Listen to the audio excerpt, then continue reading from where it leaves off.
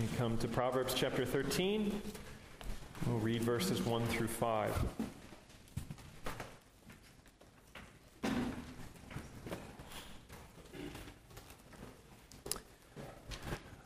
Lend your attention, this is God's word.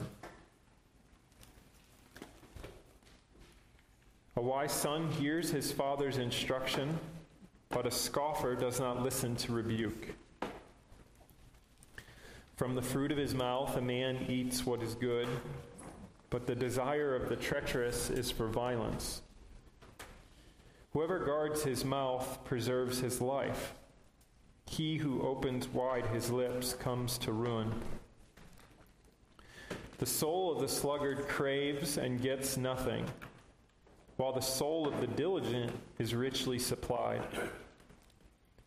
The righteous hates falsehood, but the wicked brings shame and disgrace. Thus far, the reading of God's holy word.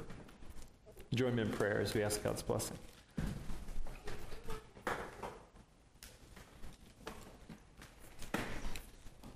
Father, you are the maker of heaven and earth. You spoke, and all things came to be. For by the word of your power, in the space of 6 days, you made all things, and this very good.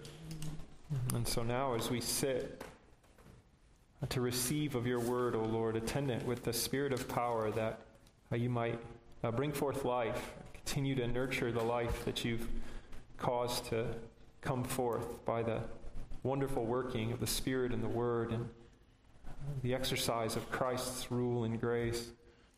We pray that you would posture us in humility to receive with meekness the implanted Word, which is able to save our souls, that you might wash us with the Word as Christ continues to showcase himself as the faithful husband who does good to his bride, the church, as he sanctifies us to present us pure and spotless on the day of his return. So do these things, O Lord, for we are your workmanship. We are your people, the sheep of your pasture. We are utterly dependent, O Lord.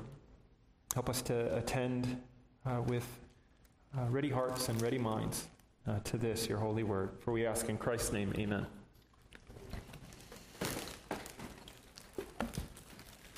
Continuing on in the Ten Commandments,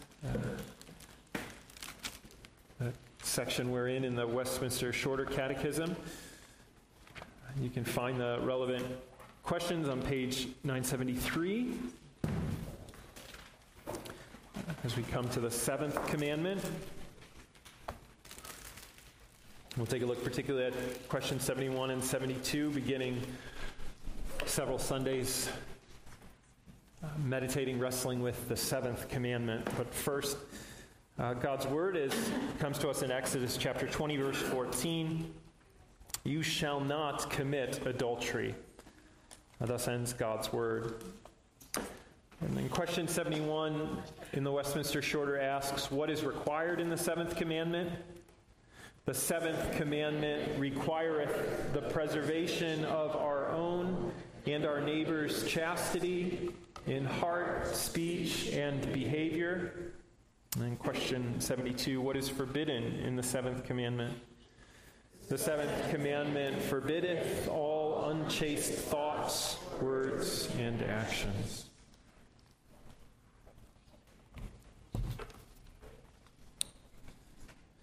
There's a scene in the novel Dracula that is rather striking for several reasons. One of the characters, Fair Lucy, has been infected by Dracula, and she has joined his rather perverse harem in a graveyard. Lucy's men, brave, good, courageous men who love Lucy, seek her to free her from this terrible curse, and they encounter her in this graveyard on an awful night. And as they see her for the first time in this state, each of them, to a man, are struck by the change in her. The description is one of the striking features that draws attention to her mouth and to her eyes and the loss of innocence, that chaste beauty that they had all loved and praised and adored in her. And the word that they use to describe her now in this dreadful condition is wanton. Her wanton mouth, her wanton eyes. It's a striking scene for several reasons. The change itself is striking from something light and beautiful, whose beauty is enmeshed in goodness and in purity, to something interestingly not ugly per se. Something still attractive, but whose attractive power trades in a darkness and a terrible power. That in and of itself is rather striking. But more striking still, and I trust that you felt this, is how foreign those words feel to us, just in general.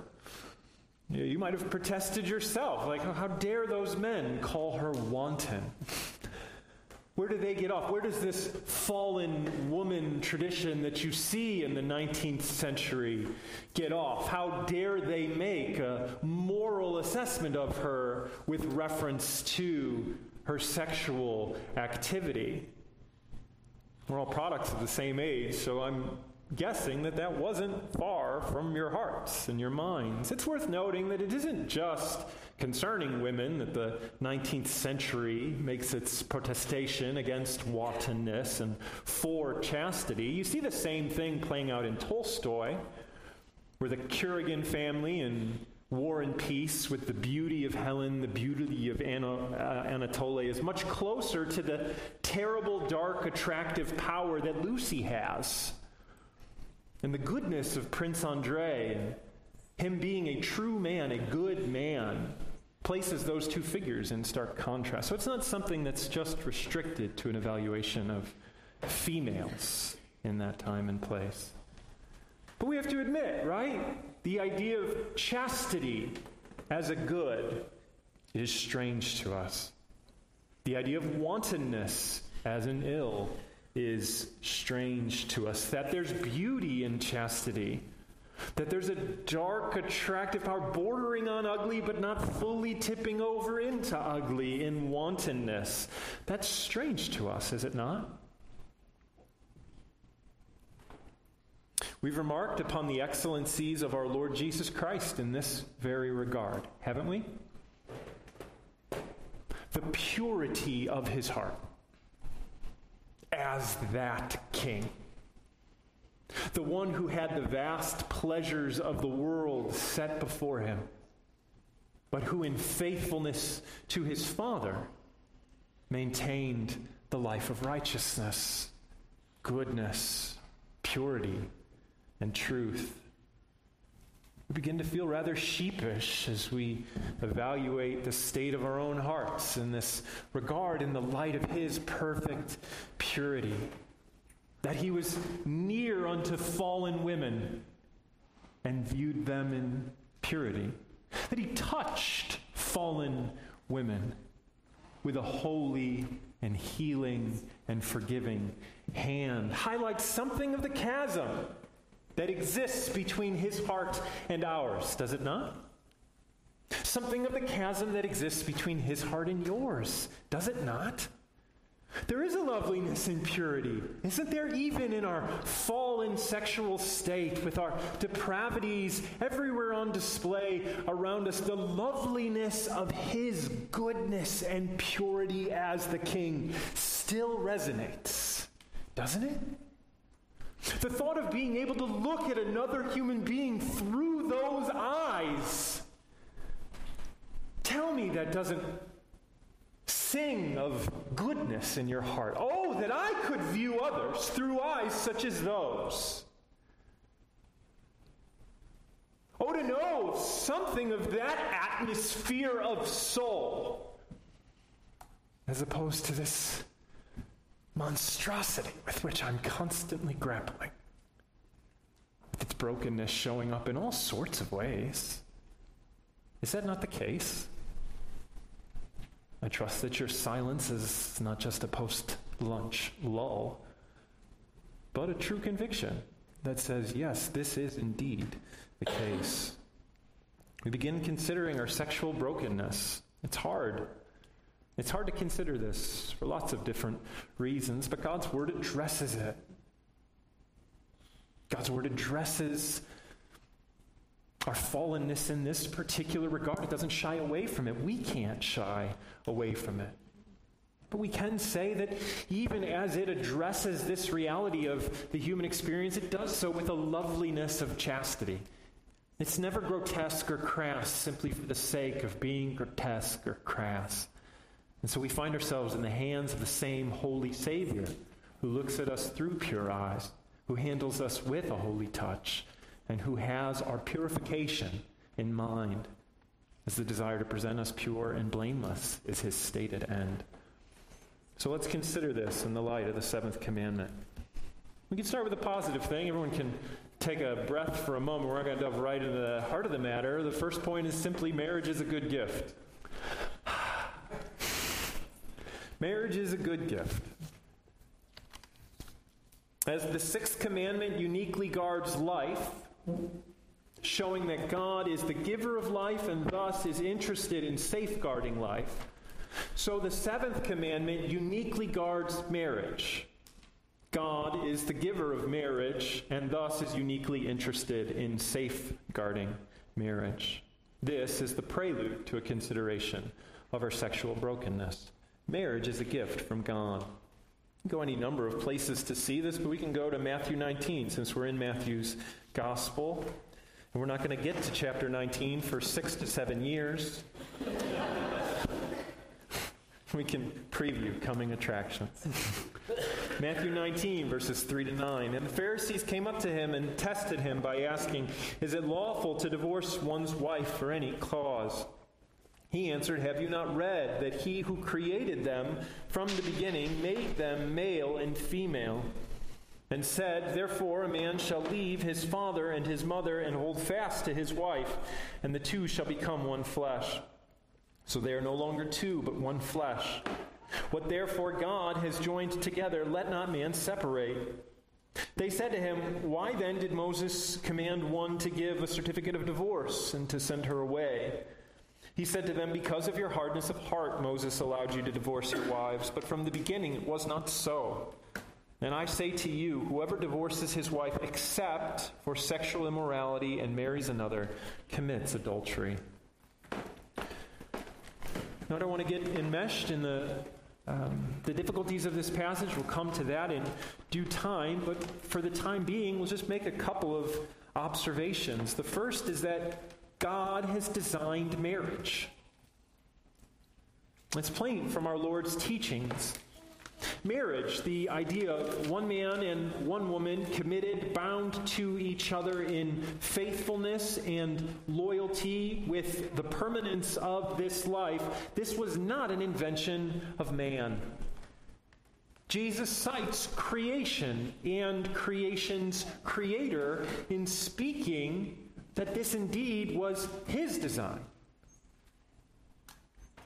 That God's purpose in giving marriage is for man's good, as it found itself within that rehearsal of the excellencies of God on display, not just in creating, but in providing creation with all manner of good thing. Marriage is remarkably resilient, isn't it? It's stunning. It's absolutely stunning. Even pagans who have been enmeshed in darkness and don't know their right hand from their left will still come up to you and say, "Join us in our joy, we're getting married." It's like, that's remarkable. This thing must be deep. This institution has some staying power. It's almost as if it's written into the very fabric of the cosmos. We will enter into your joy with you because you've received a common grace gift of God. God has designed marriage, and he's designed it in a specific way. You hear that here as well. For one man and for one woman to forsake all others and to enter into a new state together, a state of intimacy and unity and permanence. The terms and the conditions of marriage are thus part of the definition thereof, part of God's designs. It's not as if one can take a part of it and decide to discard the rest, as if marriage were this Sizzler's buffet, which is disgusting. I saw billboards for Shoney's on the way into the South. I'm like, Shoney's? Anybody been to a Shoney's? Anyway, it's just like Sizzler. Imagine this dreadful Sizzler buffet of marriage. You're like, I like that part, I like that part, I don't want that part, I'm going to pass on that part. The Lord says, no, this isn't a buffet. Chef's choice. I'll be providing the menu. Enjoy. I promise, I'm very good at what I do. So the design of marriage is entailing here the specifics of what God calls us to in marriage. One man, one woman, bound together, forsaking all others, and that as long as both shall live. But there's also a remarkable point in this as well, that it's not just marriage as an institution that God has designed, showcasing his excellencies as a designer. They're asking him about particular marriages here. Is it lawful for any particular marriage to go this or that way? And what does the Lord cite in response? He cites that it's God's design, not just that people marry in the abstract, but it's God's providence that these two marry in the particular. That's striking, isn't it? So we can see God's goodness on display in the design of marriage, but then we can see particular goodness on display in the union of two particular people. Christ sees God the Father's activity behind both of those things. What appears to many as random, maybe even bordering on the ridiculous, in Christ's understanding of the Father is the particular providence of God, knitting these two hearts together and calling them to avail themselves of God's goodness. We can pause there and once more reflect upon the nature of our God on display in his gifts. In general, the creation gifts of God, those gifts that are given indiscriminately to creation at large, we consistently see in them something of his goodness, something of his wisdom, something of his power, according to Romans 1. So mark the goodness of God on display in this. Even this needs reinforcement these days, because again, we're all products of our time and place, and there is no small narrative about marriage that it is an oppressive regime, that it is somehow attesting not the goodness of God, but the brutality of man specifically. This is not the vision that Scripture sets forth. Marriage per se isn't the problem. Sinners inhabiting the gift is the problem. It's very plain to see that the stability that comes from family, that even those who know not Christ can still attest to the goodness of family, the provision that such an arrangement makes, the stability that such an arrangement makes, the forum for nurture and care that such an arrangement allows. All of this has a certain self-evident goodness that comes into particular relief when you consider the contrary. It's striking to note that while marriage is not strictly necessary for the production of life, marriage does seem to be necessary if life is going to thrive. Mark that. That it's not the bare promulgation of life that the Lord lays down as a good. It's the promulgation of life within the context that he has designed for life's cultivation that attests to God's goodness. It's hard to even envision a society where the stability of marriage isn't still somewhere near the bedrock of that culture's well-being. The alternative would be chaos, would it not?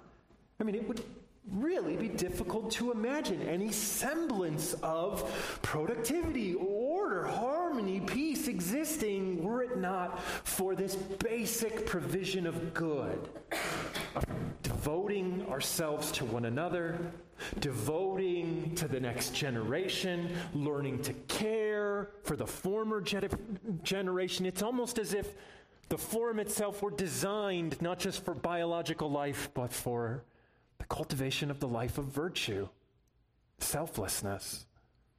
God's goodness is on display in the design of marriage and the calls to faithfulness and fidelity. Tap into the excellencies of that gift.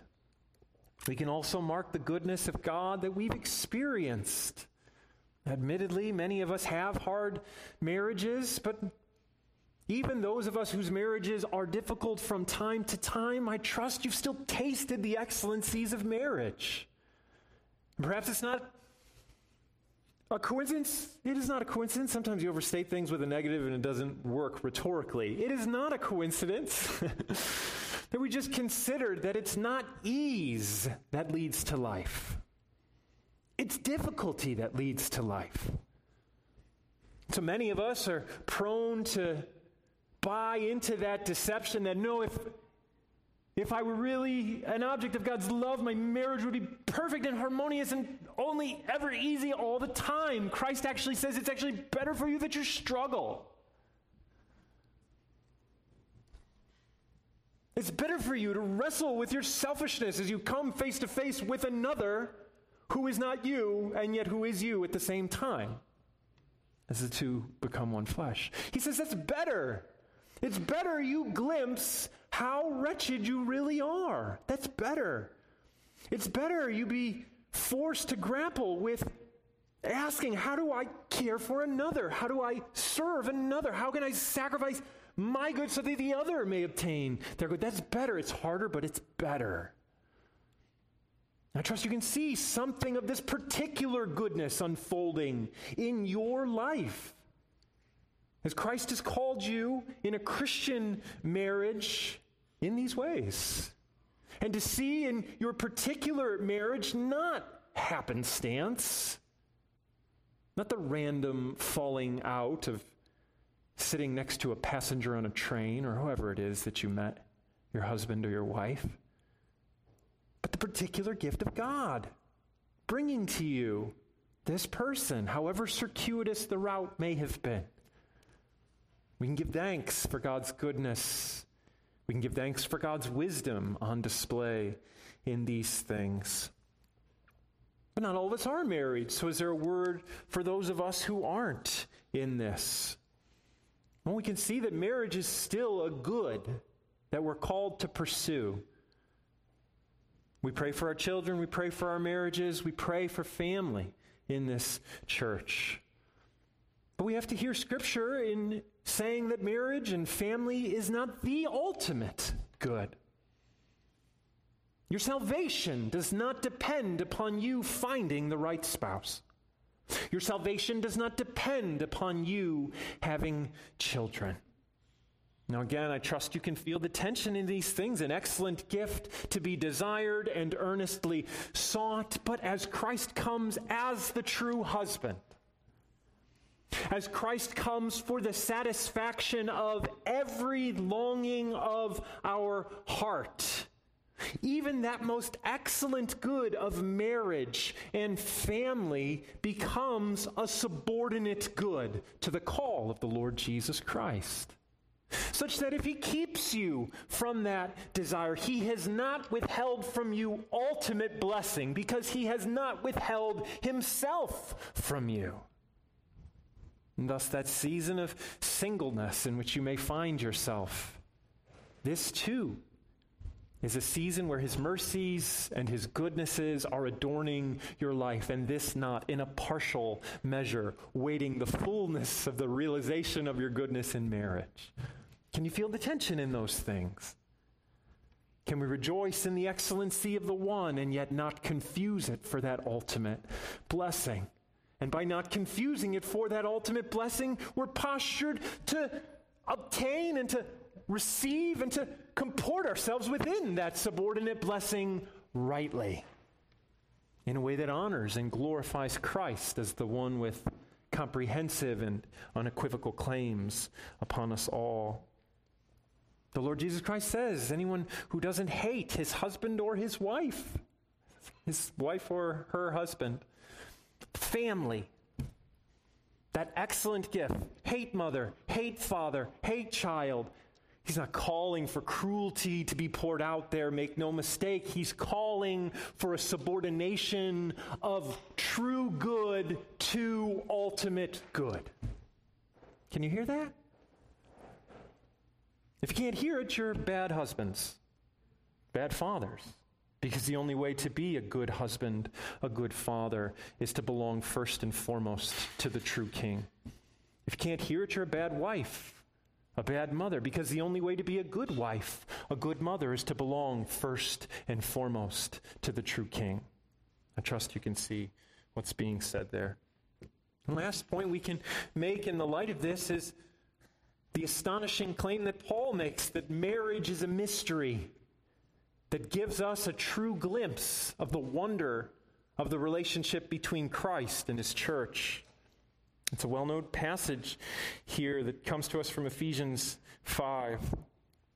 Husbands, love your wives as Christ loved the church and gave himself up for her, that he might sanctify her, having cleansed her by the washing of water with the word, so that he might present the church to himself in splendor, without spot or wrinkle or any such thing, that she might be holy and without blemish. In the same way, husbands should love their wives as their own bodies. He who loves his wife loves himself, for no one ever hated his own flesh, but nourishes and cherishes it, just as Christ does the church, because we are members of his body. Therefore a man shall leave his father and mother and hold fast to his wife, and the two shall become one flesh. This mystery is profound, and I am saying that it refers to Christ and the church.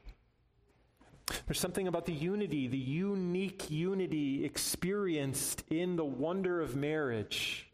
Two becoming one and yet still remaining distinct, not losing identity entirely in one another, but still partaking of a remarkable unity. Paul says it gives us a glimpse into the wonder of our relationship to the Lord Jesus Christ.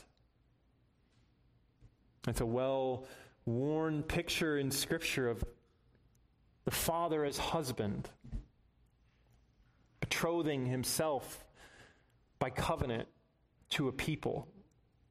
And the horror of that story is, again and again, profiled that the wife that he took unto himself has shown herself to be wanton, promiscuous, unfaithful in all her ways. Read Hosea. It's one of the most striking glimpses into this reality. Israel is going after other gods. The word there is whoring after other gods.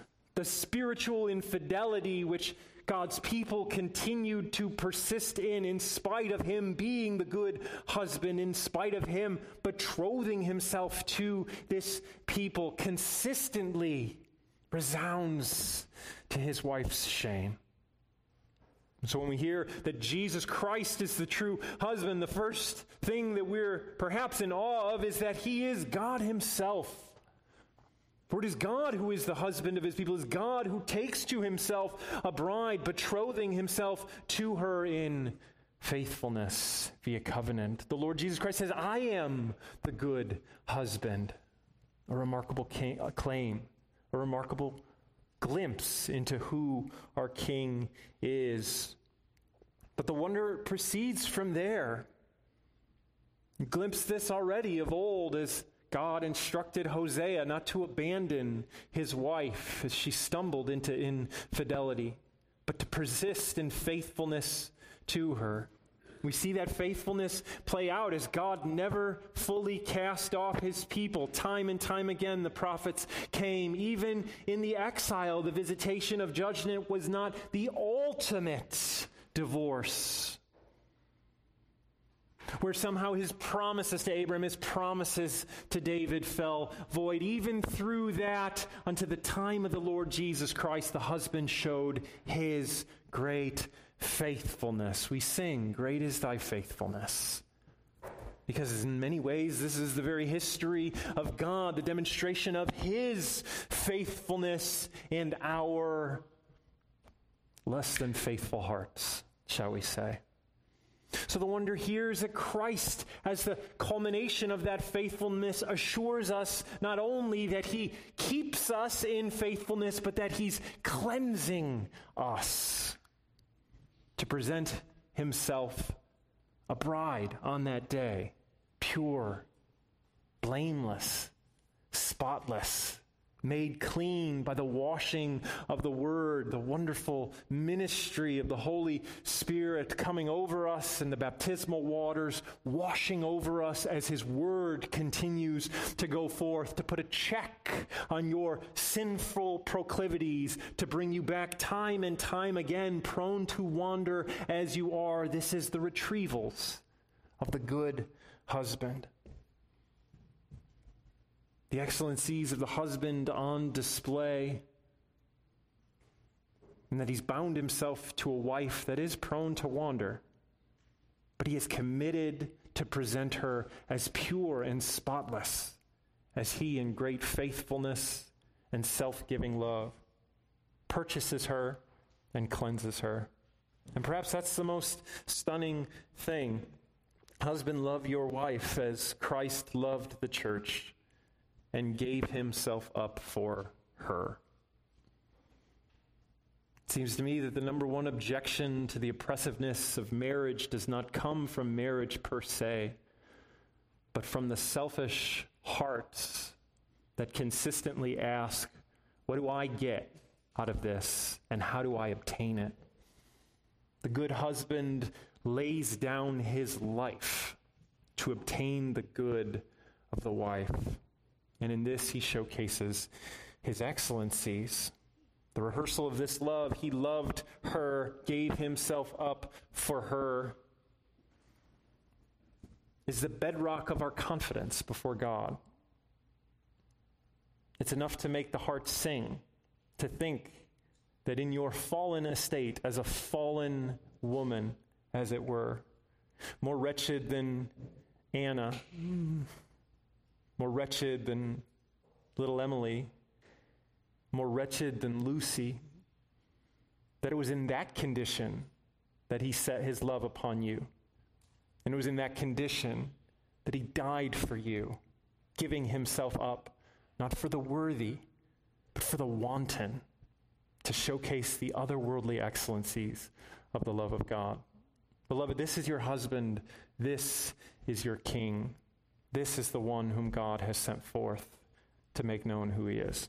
Let's pray. Our great God, we do give you thanks for your great faithfulness on display so plainly in your word and in all of your dealings with us, Lord. We pray, Father, that we would stand in awe of such a plain testimony, that we would hear of it, and being gripped by it, Lord, that we would continue to yield to you the praise, the trust, the obedience of which you are so worthy. We ask this in Christ's name. Amen.